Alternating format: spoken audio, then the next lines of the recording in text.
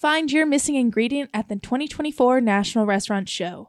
Whether you're looking to adapt your offerings to satisfy shifting dinner expectations, seamlessly navigate razor-thin margins, or integrate next-era solutions to offset labor challenges, the show has everything you need to plate up success for your operation. See tomorrow's ideas come to life and find inspiration for your next big concept as you explore a bustling show floor featuring over 900 product categories.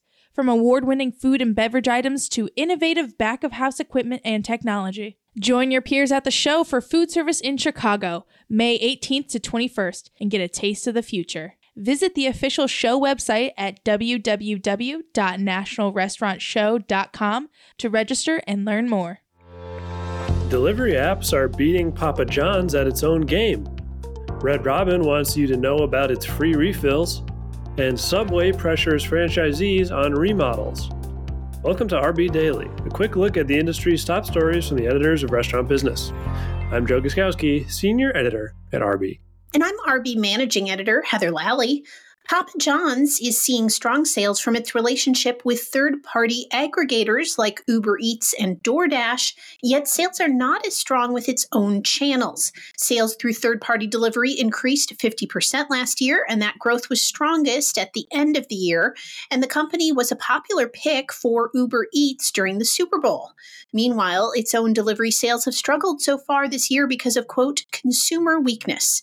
The business is also less incremental than it had been, but CEO Rob Lynch said the company is working to strike a balance between growing sales through aggregators and maintaining a strong self-delivery business. In a bid to drive traffic, Red Robin is reminding customers that it offers a lot of free refills.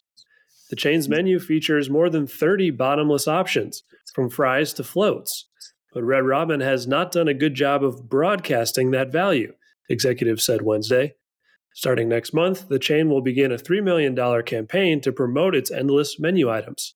It comes as the chain is struggling to grow traffic after moving away from deep discounting and virtual brands. Same-store sales fell 2.7% year over year in the fourth quarter. Subway wants franchisees to police their own remodels. The fast food sandwich giant told operators at the company's convention this week that they should pressure fellow operators who've not remodeled locations to get their restaurants fixed up. That's according to several people who were there.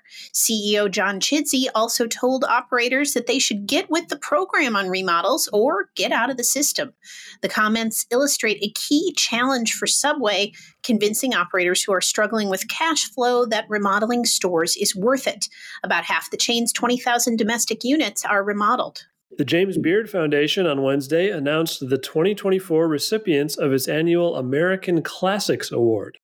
6 locally owned independent restaurants from around the country were recognized for their quality food, timeless appeal, and their skill at reflecting the character of their communities. The winners represent locales as diverse as San Francisco and South Dakota, Harlem, New York, and Spartanburg, South Carolina.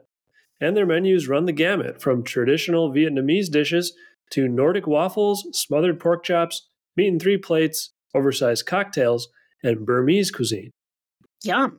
That should do it for today's episode of RB Daily. I'm Heather Lally. And I'm Joe Guskowski. Have a great day.